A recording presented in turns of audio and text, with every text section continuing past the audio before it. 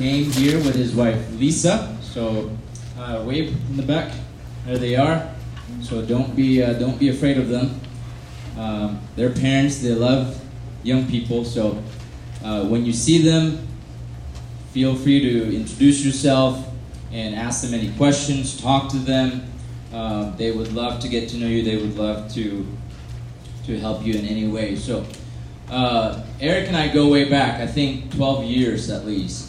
12 years. We both went to, all four of us, so Eric, Lisa, myself, and Leslie, my wife, we all attended a church called Grace Emmanuel Bible Church back in South Florida. So we attended that church, and they were married, and Leslie and I were married, and we started having our first kids, and Pastor Eric and I attended the Expositor Seminary together. And we graduated together. I think he was on the 6-year route, were you? The godly route. Yeah, the godly track, the 6-year track. I did it in 4 years, not because I'm Asian. Pastor Eric actually was the one who graduated with the fancy rope and tassel and stuff. I did cords. See, I don't even know. Yeah, they wouldn't give that to me if I don't know what it's called. Cords, yeah. But we both graduated together back in 2015. We served in different areas back in the church. I knew Pastor Eric. I watched him serve. I watched him be an example, and also I watched. We watch each other's families grow. So they have 4 children, and they are now ministering and serving in Venice, Florida. So on the other side, Gulf of Mexico, which is also the 12th campus of the Expositor Seminary. You probably haven't heard that from Pastor Scott from the pulpit at church. So he serves there as an associate pastor. He was the youth pastor, ministry pastor for a few years, and he's now the family pastor, and they've been there for 7 years. So I actually have a picture. I took it down not because I didn't like it. I took it down in my office because I needed the wall space for more bookshelves. But I actually have a picture of Pastor Eric and I our last Sunday at GIBC. So it's him and myself and Lisa and Leslie standing in the front of the stage at the church. Pastor Jerry was praying for us, and then all the elders had their hands on us, and that was our last Sunday. And he went to Venice, and I came here. And from time to time, I think of Eric. I was thinking, when can I bring him here? And this is the time, this is the year that the Lord has given us. So I'm really excited that my friend is here. And I'm also excited to hear him preach God's word to us. One passage that I was thinking about when I was thinking about all my friends back in seminary, because a lot of them were a little bit older than me, a lot of them were more mature than me, got married earlier than me, and this really described Pastor Eric, and still does. So this is from 1 Timothy chapter 4. Okay, 1 Timothy chapter 4. Paul tells Timothy these words, verse 12, "Let no one look down on your youthfulness, but rather in speech, conduct, love, faith, and purity, show yourself an example of those who believe." So even though Eric and I were attending the same classes in the same seminary, graduated at the same time, I always saw him as an example of all these things, and I trust and I'm sure that the church in Venice also sees him as an example to them. So I'm going to pray, and then I'll let you guys welcome Pastor Eric. Okay, so let's pray real quick. Dear Heavenly Father, thank you for bringing us here together. We are thankful that we arrived safely, that we have food and we have cabins. We have all the things that we need to be here, to learn from your word, and to just have a beneficial and spiritual stimulating time together. I ask that you would work in the hearts of the students, that you would, if it hasn't, that you would plant the seed, plant the gospel, plant the word in their hearts, and that they would just develop a love for Christ, love for your word, love for humility that shows in teachability and being an example to others. We also thank you for all of our leaders, all the sacrifices they made, and the way they lead, the way they disciple and shepherd all the students. We do ask that everything will hopefully work so that we can sing together starting tomorrow morning. And we do thank you for everything that you've provided for us. We also want to thank you for blessing us with a guest speaker, with the pastor, Pastor Eric. Thank you for bringing him here. We ask that you would give him everything that he needs, physically, spiritually, everything that he needs to just serve us and to just teach us, to point us to your word and to point us to biblical truth, and give him clarity and give him exhortation. And we just praise you. We thank you in advance for what he's going to bring to us. So thank you for tonight. Thank you for this first session. We commit the rest of the weekend to you in Jesus' name. Amen. Okay, let's welcome Pastor Eric.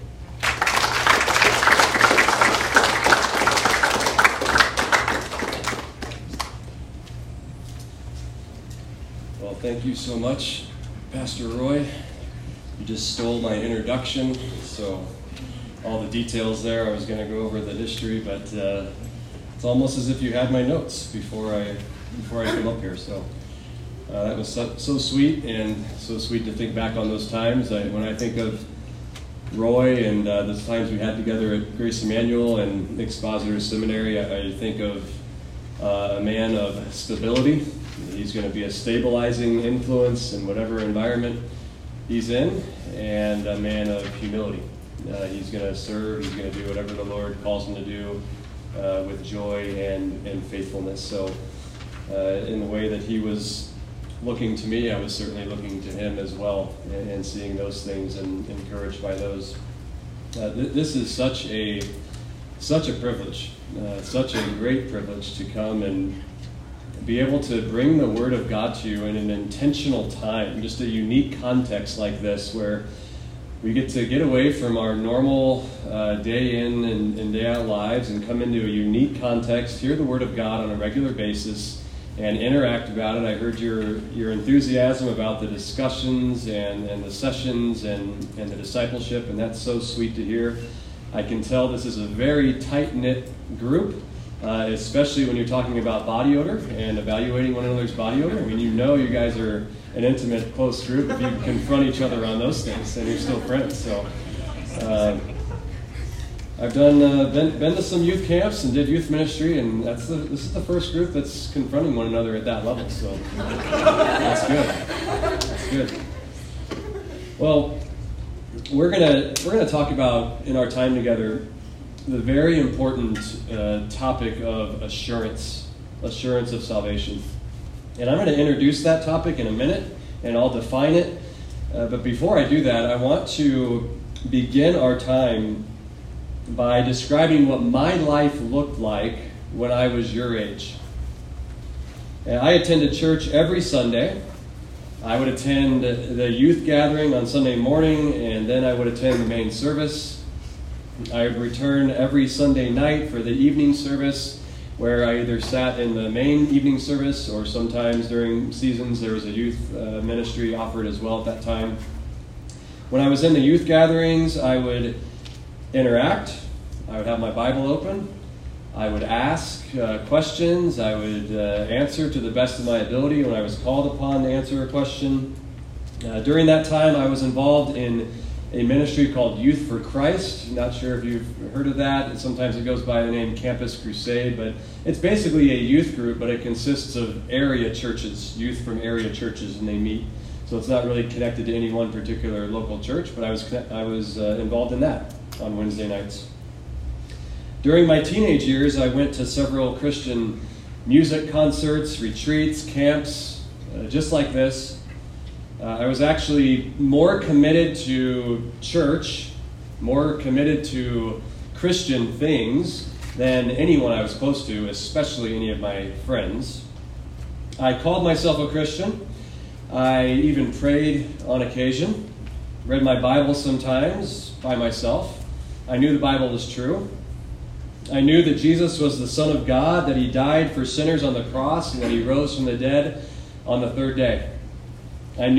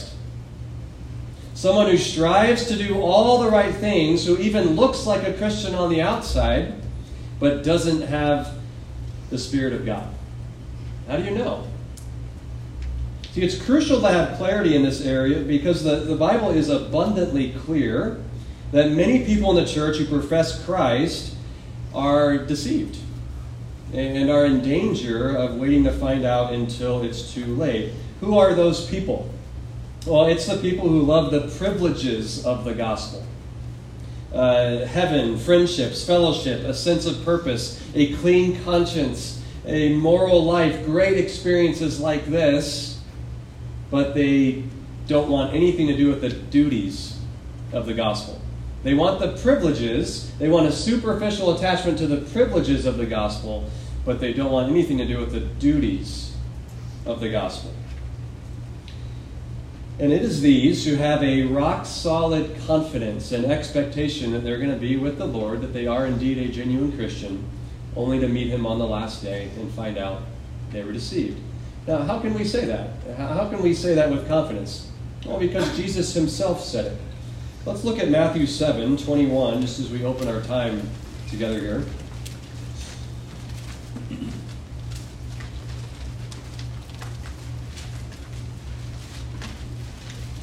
Matthew 7:21, probably a passage you're familiar with. I just want to point out a few interesting details here as it relates to our topic. Notice what it says. Not everyone who says to me, Lord, Lord, will enter the kingdom of heaven, but he who does the will of my Father who is in heaven will enter. Many will say to me on that day, Lord, Lord, did we not prophesy in your name, and in your name cast out demons, and in your name perform many miracles? And then I will declare to them, I never knew you. Depart from me, you who practice lawlessness. Now notice first that the individuals in this passage profess an attachment to Christ. Notice, Lord, Lord. They did religious activity and service in his name. You see that phrase over and over and over. In your name, in your name, in your name. These aren't atheists. These aren't people in other religions. These are professing Christians, people in the church, people who serve others in the name of Christ. And here they are on the last day, and they offer up to Christ this flurry of religious activity in his name, defending themselves, saying, this is why we should be with you for eternity. This is the proof we knew you. And notice verse 22 again, the beginning. Many will say to me on that day. A multitude of people will enter with this approach before the Lord. Enter with bold confidence that they were indeed a Christian, only to find out they were self-deceived. They had a confident but false assurance. And Christ will say, depart from me, you who practice lawlessness. What does that mean? What's he saying there? Depart from me, you who lived in self-willed independence. You who pretended like I never told you what to do. I never gave you any commands to obey. And so studying this topic is important. It's so important because of this legitimate threat that the scriptures themselves warn us of, the threat of deception. How do we know that we're genuine and not self-deceived? And as I study this doctrine and I prepare to teach it, this is a very challenging doctrine to teach. Why is that? Because I have to avoid two errors to the best of my ability. One, I don't want any genuine believer to leave this camp in a state of despair or doubting their salvation when in fact they should be assured and they should have full confidence. But at the same time, I don't want any self-deceived person to leave this camp confident and assured they're in Christ when they should be alarmed. And so that's the great balancing work we've got to strive for when we talk about this topic. We want to encourage and increase assurance in those who should have it. We want to promote that, but we want to remove illegitimate assurance in those who are deceived. And really the goal then for all of us is to be so equipped in this area that we're making an accurate assessment of our spiritual condition before the Lord. That's the goal. We want to make an accurate assessment of our spiritual condition before the Lord. I want to draw your attention to a few resources I found helpful, particularly for session 1 and session 2. I'll quote them from time to time. I'm even going to use some of the language of the outline in them, but just to put them on your radar, Saved Without a Doubt by John MacArthur. I think that resource is really helpful for the theology of assurance, the ground of our assurance, just rich gospel truth. And then for a more practical side of it, Knowing and Growing in Assurance of Faith by Joel Beeke. Knowing and Growing in Assurance of Faith by Joel Beeke. I would commend both of those to you, and those are resources that we'll be leaning upon from time to time in these first two sessions. Now, with those introductory thoughts in mind, we keep throwing around this word assurance, and it's time to define it before we keep going.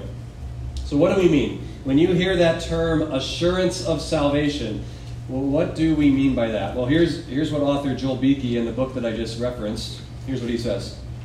Assurance of faith is the conviction that one belongs to Christ through faith and will enjoy everlasting salvation.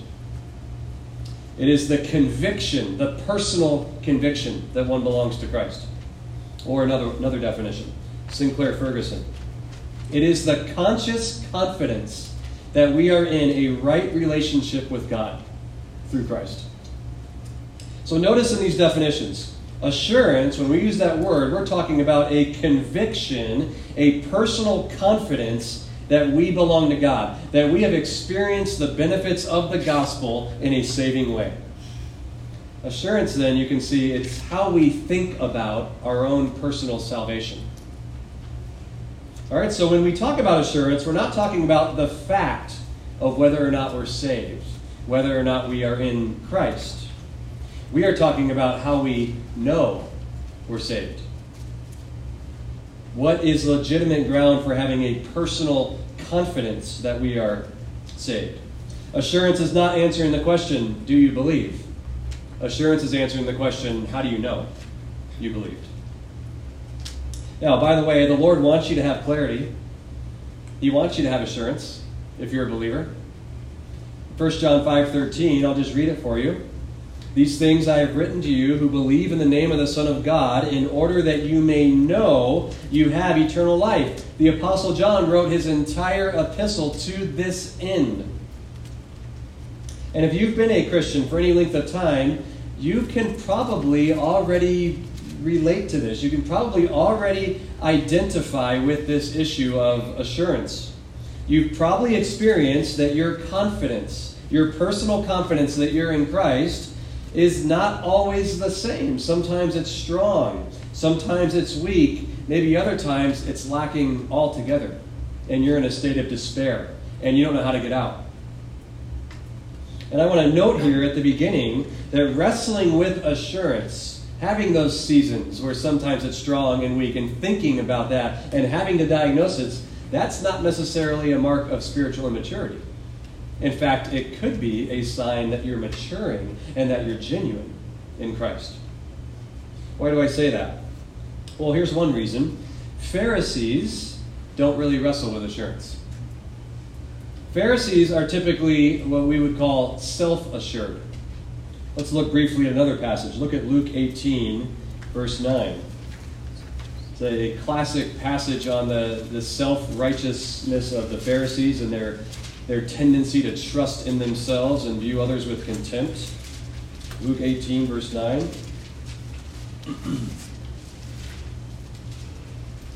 To see how the Pharisee is operating before others and before God in this parable. And he also told this parable to some people who trusted in themselves that they were righteous and viewed others with contempt. There's the definition of a Pharisee right there. Two men went up into the temple to pray, one a Pharisee and the other a tax collector. The Pharisee stood and was praying this to himself, God, I thank you, I'm not like other people, swindlers, unjust, adulterers, or even like this tax collector. I fast twice a week, I pay tithes of all that I get. Does he have assurance in that passage? Absolutely. He's confident. I am accepted by God. I'm in good standing with God. He doesn't entertain the idea that he's not in a favored position before the Lord. And yet, if we were to keep reading, what do we find out? He's the one who's not justified. He's the one who's lost in this parable. This is what happens when we deal only in shallow externals in the Christian life. It'll result in illegitimate, undeserved assurance, like the Pharisee here. Why is that? Because Pharisees invent an achievable standard to live by. And for the most part, they obey that standard. They take significance in that standard. They use that standard to compare themselves to others and elevate themselves above others. And this results in a misplaced confidence in their external religion. What does that look like, by the way, for youth in the church? a misplaced confidence in external religion. Here's what it might sound like. All right, I don't use profanity. I don't steal. I don't drink, smoke. I don't do drugs. I don't go to R-rated movies. You know, all the things that the people in the world do. I don't do any of those things. Therefore, it means God accepts me. It means I'm a Christian. Well, that's great that you don't do those things, but as we're going to see in our times together, it doesn't require the Spirit of God to avoid those things. That's exactly how the Pharisee prayed. He said, God, thank you. Thank you I don't do these things. Thank you I'm not like other people. And then he obeys the standard that he himself has created. Certainly not saying that the Christian life doesn't involve externals. It certainly does. But the Pharisee, the one who's self-assured, what do? They reduce the entire Christian life down to one of externals. Achievable human righteousness. And then they trust in it. And they have illegitimate assurance. All that to say, it is more commonly genuine believers who are wrestling with assurance. Because genuine believers, what's true of us? We have new desires, new affections, new thoughts, new habits present right alongside the remnants of sin. Our old self has been crucified, but the remnants of that old self linger around with us the rest of this life. And even in the life of the most holy Christian on earth, there's always going to be a constant battle against sin and a continual need for confession and repentance and growth toward godliness. And this is what can make assurance so difficult at times. Given the fact that both the unbeliever and the believer still sins, what are those distinguishable differences that we can look at in Scripture that demonstrate, okay, yes, that person still has sin they're wrestling with, but their life can only be explained by the Spirit of God? What are those evidences? That's the question that we're going to answer as we go through these times, these sessions together. Let me take a moment and demonstrate to you yet another reason why it's important to study this matter of assurance. If someone were to ask you, let's just test yourself here, how do you know you're a Christian? Assuming that you are professing Christ and you believe that you belong to Him. Imagine in your mind how you would answer that question. How do you know you're a Christian? Here's why this is important. You might notice today in the church that when we try to answer that question, we confuse how we became a Christian or what Christians are commanded to do with how we know we're a Christian. Let me illustrate that. Here's a common answer to how do you know you're a Christian? I know I'm a Christian because Jesus died for me and rose again on my behalf. No, that's not how you know you're a Christian. That's what you must believe in order to become a Christian. What about this one? I know I'm a Christian because I walked an aisle, I signed a card, I was baptized, I made a decision for Christ several years ago. No, that might be the time. Those may be the circumstances that the Lord used where you became a Christian, but that's not how you know you are one today. Or this one. I know I'm a Christian because the Holy Spirit came into my life and I felt the presence of God, and since that day I have felt His presence. That's how I know I'm a Christian. Well, an insufficient answer because it's dangerously subjective. What does the presence of God feel like? What does it feel like for the Holy Spirit to come into your life? We wouldn't want to rest our assurance, our eternal confidence on something as subjective as a feeling. What about this one? I know I'm a Christian because I believe the Bible. I agree the Bible is true in everything that it says. So do the demons, according to James 2:19. What about this one? I know I'm a Christian because I try to live by God's righteous standard. I try to keep the commandments of God. Who else did that? The rich young ruler, the Pharisees. I know I'm a Christian because all of my closest companions are genuine believers, even mature believers. Well, that was true of Judas as well. I know I'm a Christian because I believe the gospel. That's closer. We're getting there now, but we've got to go further. How do you know you believe the gospel? Because the Bible talks about what? Living faith and dead faith. How do you know which one you have? Both of them are faith. I know I'm a Christian because I'm committed to the church. I read God's word. I pray. I evangelize. I've been baptized. I feel guilty when I sin. No, those are all things Christians should experience and do. None of them are evidence alone that you have the Spirit of God. Why is that, by the way? Because we could go, or even in a later session, we're going to do this. We're going to look at examples in Scripture where unbelievers are doing all those very things, same things. So this is the issue when it comes to our times together. What do you look for? What can actually assure you and give you legitimate confidence before God that you are indeed a child of God? Well, the answer is by identifying those things in our lives that can only be explained by the Spirit of God. And we're going to eventually go to those, but before we get to those, we're going to spend the rest of tonight and tomorrow morning identifying common reasons why we lack biblical assurance. So we're going to start off in the negative. We're going to look at here's why we might lack assurance, lack that personal confidence that we belong to Christ. And then we're going to look at, now where do I go to in order to get it? What do I look for? How do I examine myself in this area? All right, so that's our outline. What are some of the most common reasons that we might lack the legitimate, deserved personal confidence that we are in Christ? And tonight we're going to start with the one that requires the most explanation. It'll be longer than the rest of them, but this is the foundation of assurance. So we have to spend time with this. The theological foundation of assurance. So the first reason why we might lack assurance, we'll just call it gospel confusion. Bad gospel theology. Without a biblical understanding of the gospel and salvation, legitimate assurance is impossible.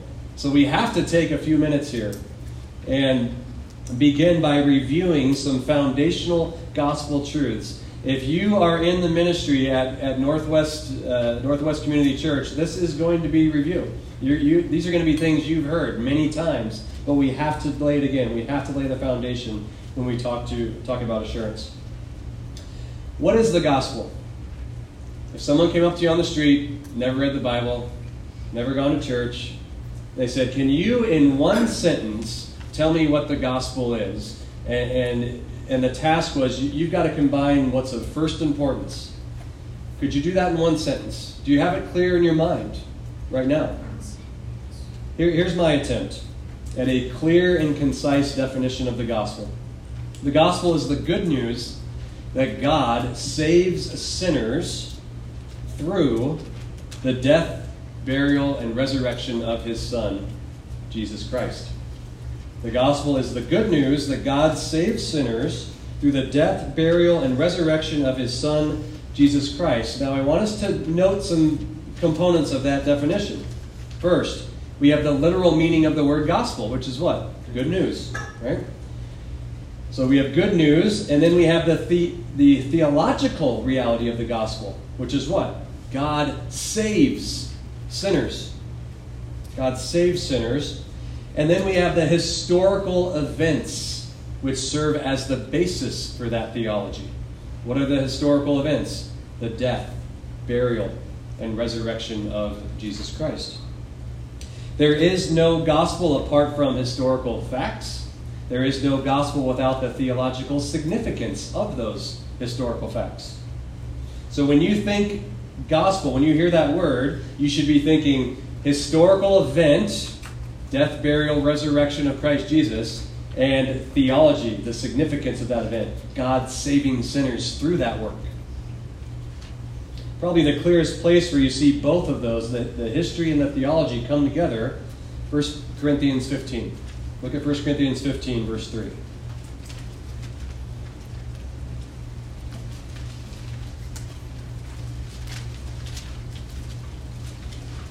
Notice what Paul says to the Corinthians here. "For I delivered to you as of first importance, that which I also received. All right, Paul, what was the content you delivered to Corinth when you came into Corinth on your initial missionary journey to them, and they were lost, they were worshiping idols? What did you give them that was of first importance? That Christ died for our sins according to the Scriptures, and that he was buried, and that he was raised on the third day according to the Scriptures. Now notice, you see the history there? He died, he was buried, he was raised on the third day. At the same time, it's not mere history. Notice the theological significance. He died for our sins. There it is. There was a divine redemptive purpose in his death. And that's what the gospel's about. It is about God saving us from the penalty and power of sin. When God delivers us from eternal condemnation unto eternal life. Now, how does a sinner receive the benefits of that gospel? In other words, how does the gospel become a reality for anyone? Well, you know the answer. If you've been under Pastor Roy's teaching and Pastor Scott's teaching, you know the answer is they trust in Christ alone. They trust in Christ alone. They believe. Galatians 2:16, I'll just read it for you. Nevertheless, knowing that a man is not justified by works of the law, but through faith in Christ Jesus, even we have believed in Christ Jesus, so that we may be justified by faith in Christ and not by works of the law, since by the works of the law no flesh will be justified. See that phrase, to trust in Christ alone. What does that mean? It means it is the wholehearted commitment to the person and work of Christ, embracing truth about Christ and trusting in Christ himself, placing all of one's confidence and hope in the person and work of Jesus Christ alone.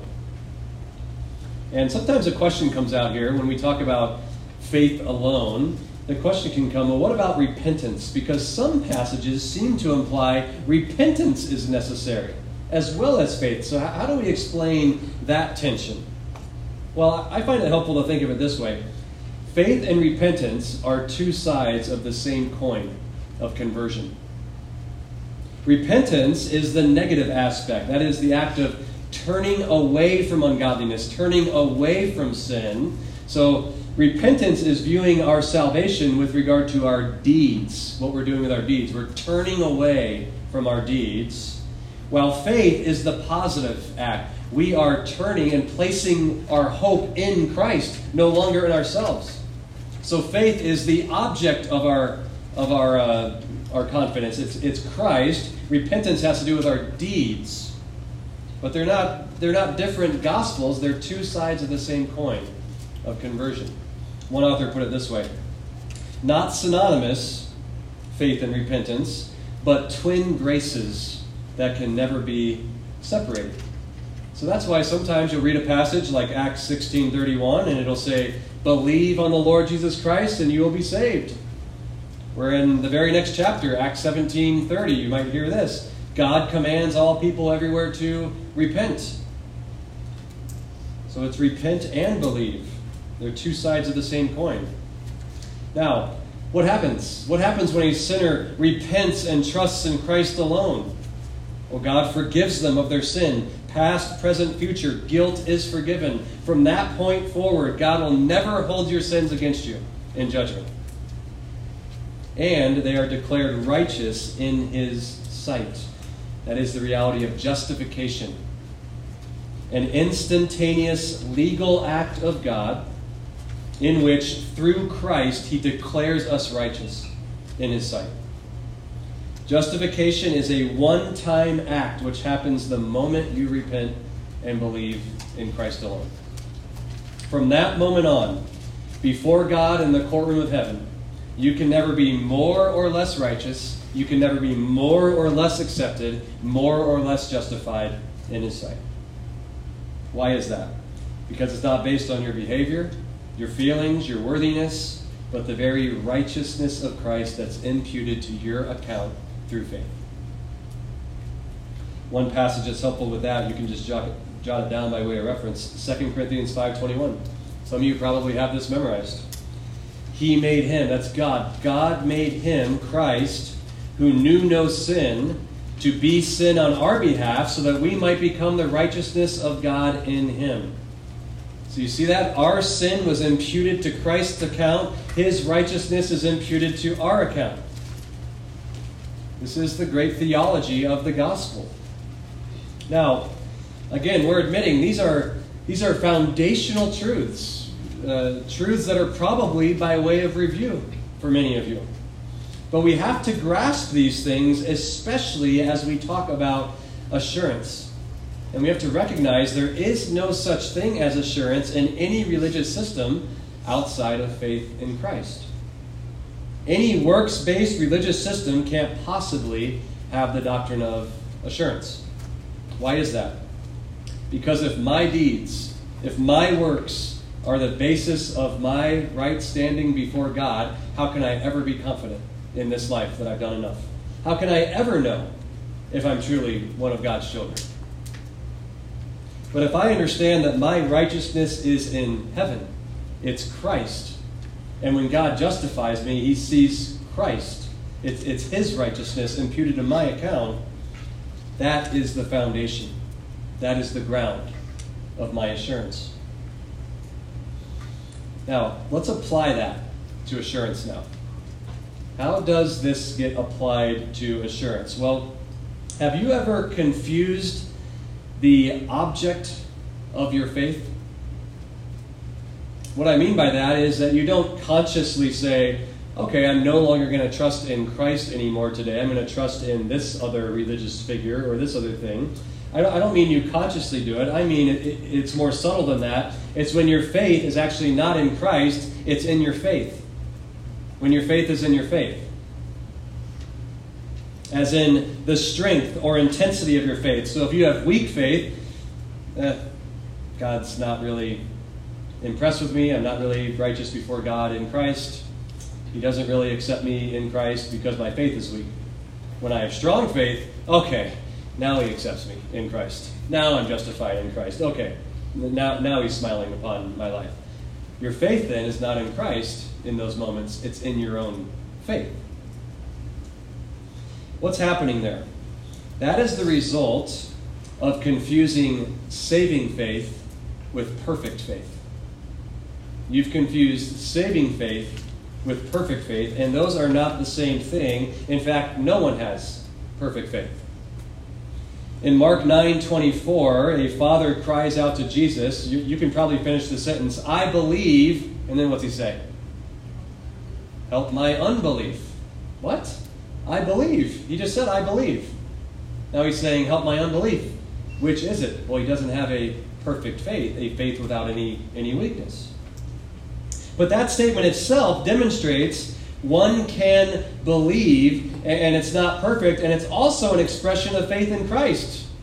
When you cry out to Christ in a moment of weakness saying, I believe, but it's so weak, I barely believe, but I do, is that not itself an expression of faith?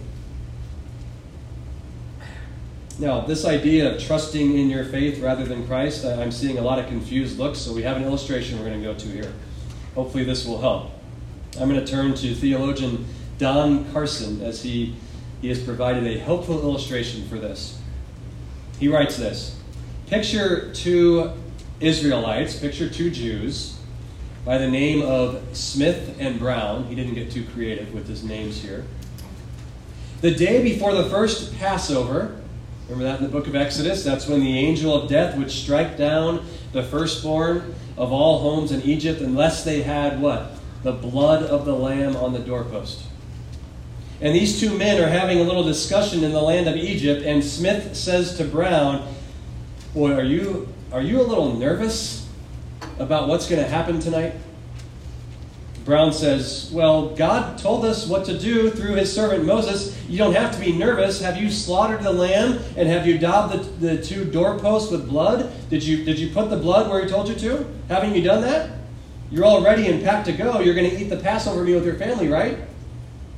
Smith replies, of course I've done that. I'm not crazy. But it's still pretty scary when you think about all the things that have happened around here recently with the plagues, flies and rivers turning to blood. It's pretty awful. And now there's a threat of the firstborn being killed. It's all right for you. You've got 3 sons, but I've only got 1, and I really love my son. And the angel of death is passing through tonight. I know what God says. I put the blood there, but it's scary, and I'll be glad when tonight's over. Brown replies, bring it on. I trust the promises of God. That night, the angel of death swept through the land. Out of these 2 men, which one do you think lost his son? And the answer, of course, is neither. Why? Because death doesn't pass over them on the ground of the intensity or strength of their faith, but rather on the ground of the blood of the Lamb. Carson writes this: how many times do we writhe in agony, asking if God can ever love us enough, if He can ever care for us enough after we've done such stupid, sinful, rebellious things, even after being Christians for a long time? What should we say in those moments when we fail God over and over and over? What should we say? Oh God, I tried hard, I did my best, it was a bad moment. Hopefully not. Rather, I hope you would say, I have no other argument. I need no other plea. It's enough that Jesus died and that He died for me. Carson ends by saying this: we overcome Him by the blood of the Lamb.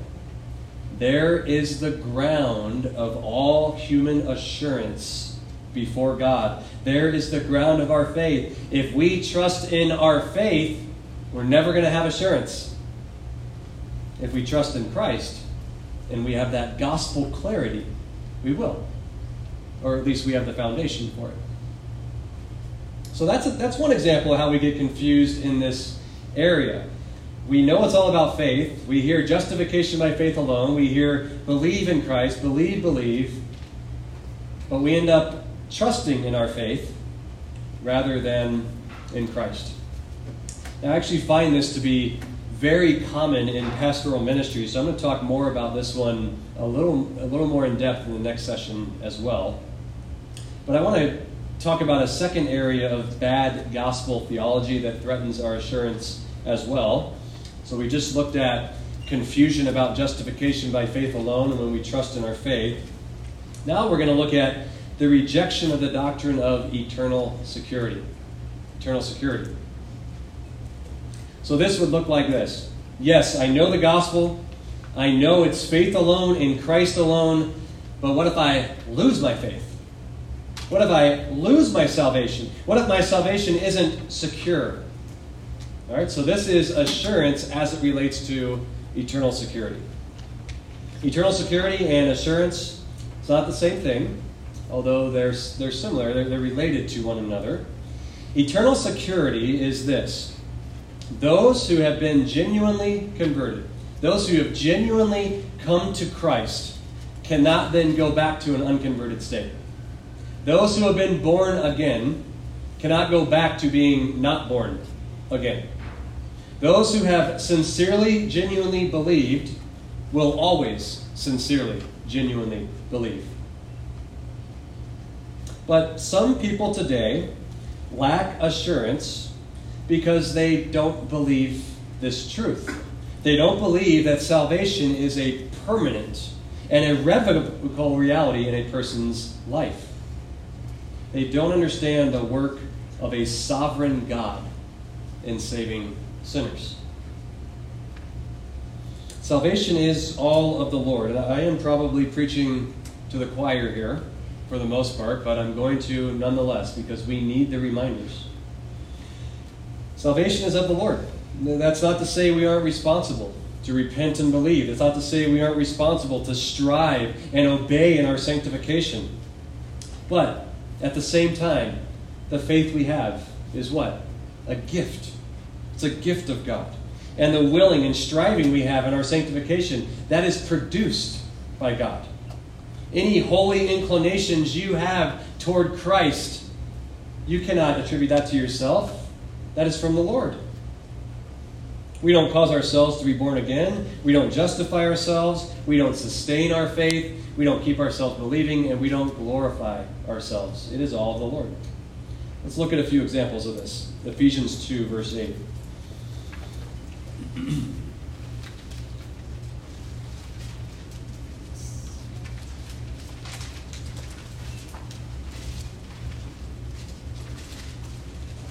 Another very familiar passage probably for many of you. Ephesians 2:8. For by grace you have been saved through faith, and that not of yourselves, it is the gift of God. Now the idea in the original language here is, for by grace you've been saved through faith, and that, the entire clause, being saved by grace through faith, all of that, the grace, the faith, that, not of yourselves. It is the gift of God. By the way, that's the answer for why you believe and someone else rejects. You certainly wouldn't want to say that you just happen to be more spiritually wise or smarter than someone else. No, God worked in your heart. He opened up your eyes to see Christ. Look at Jeremiah 32:38, speaking of the new covenant. So here in this passage, what I want to highlight is the persevering faith that we are given by God when we truly come to Him. Jeremiah 32, verse 38.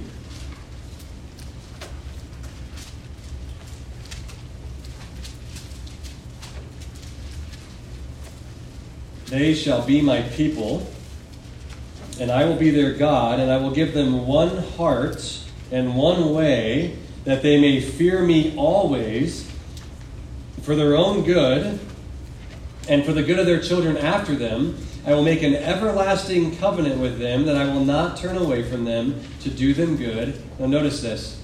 And I will put the fear of me in their hearts, so that they will not turn away from me.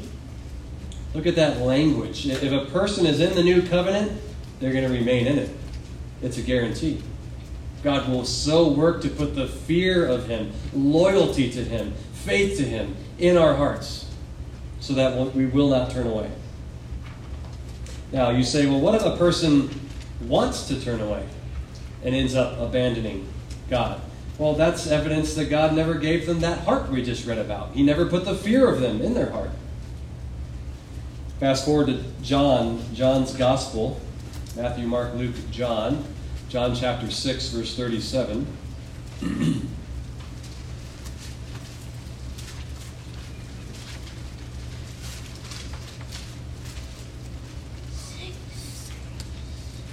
John 6:37.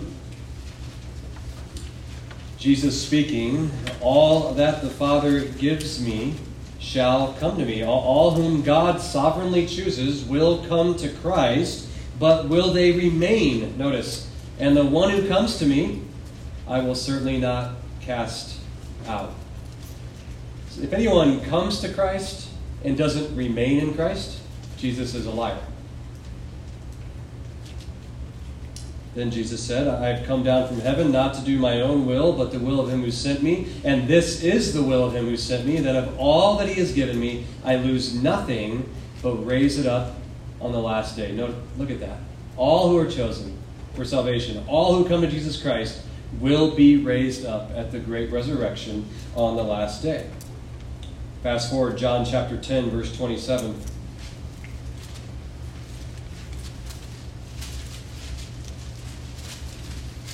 John 10:27, my sheep hear my voice, and I know them, and they follow me, and I give eternal life to them, and they shall never perish, and no one shall snatch them out of my hand. My Father who has given them to me, is greater than all, and no one is able to snatch them out of the Father's hand. This is a picture of security to the utmost. The believer resting securely in Christ's hands, which are in turn clasped tightly by the Father's hands. Now, believe it or not, I've read that passage to someone struggling with this very doctrine, and they said, well, yeah, no one can snatch them out, but I can jump out if I want to. Well, notice the text again. No one. Does that include you? No one. No one is able to do it. One more passage, then we'll start to bring this to a close. Romans 8:28. Romans 8:28.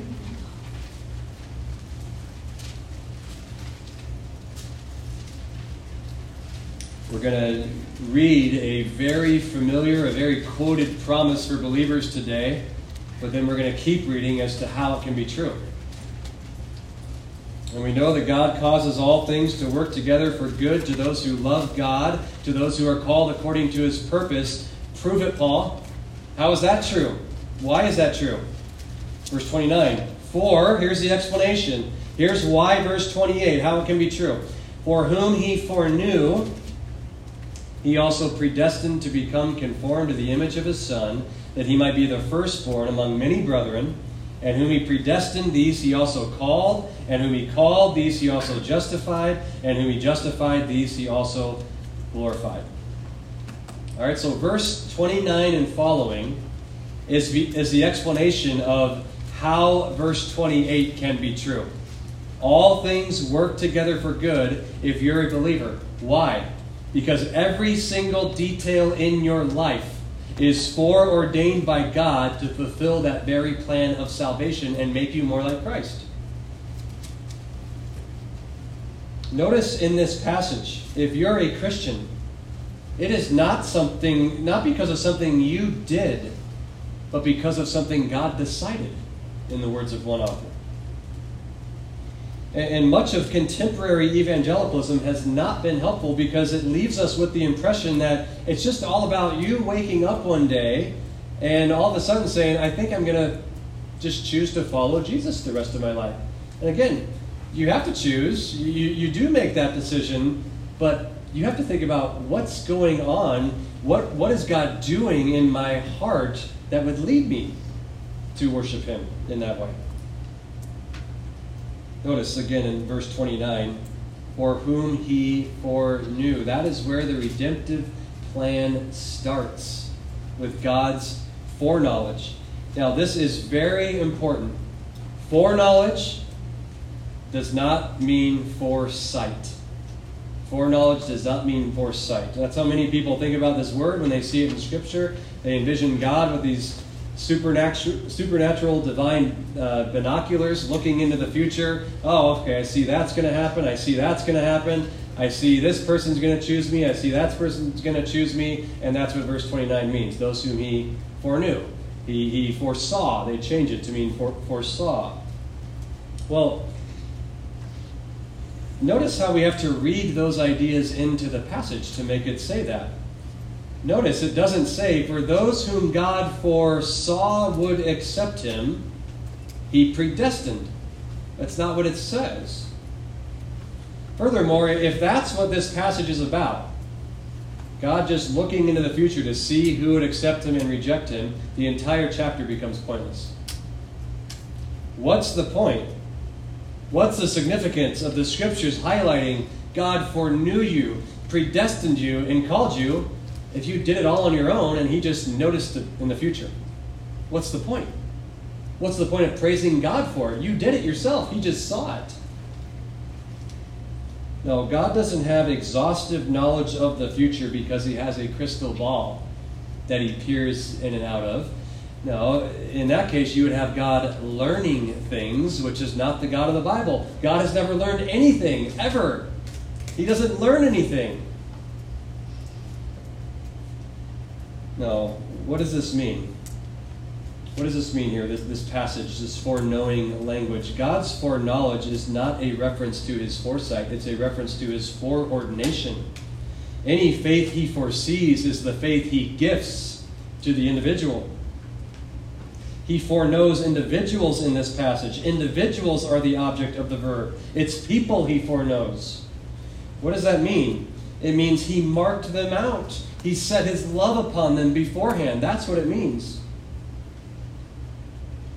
And then in verse 30, these people that he foreknew, he foreloved, he set his affection upon them. He also called.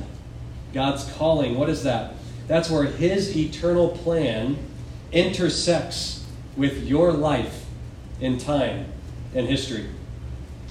In eternity past, he predetermined to love you. He predestined your salvation. God's calling begins when he moves into your life in time and history, brings you the gospel, gives you a heart to believe, and that foreordination becomes a reality in your life.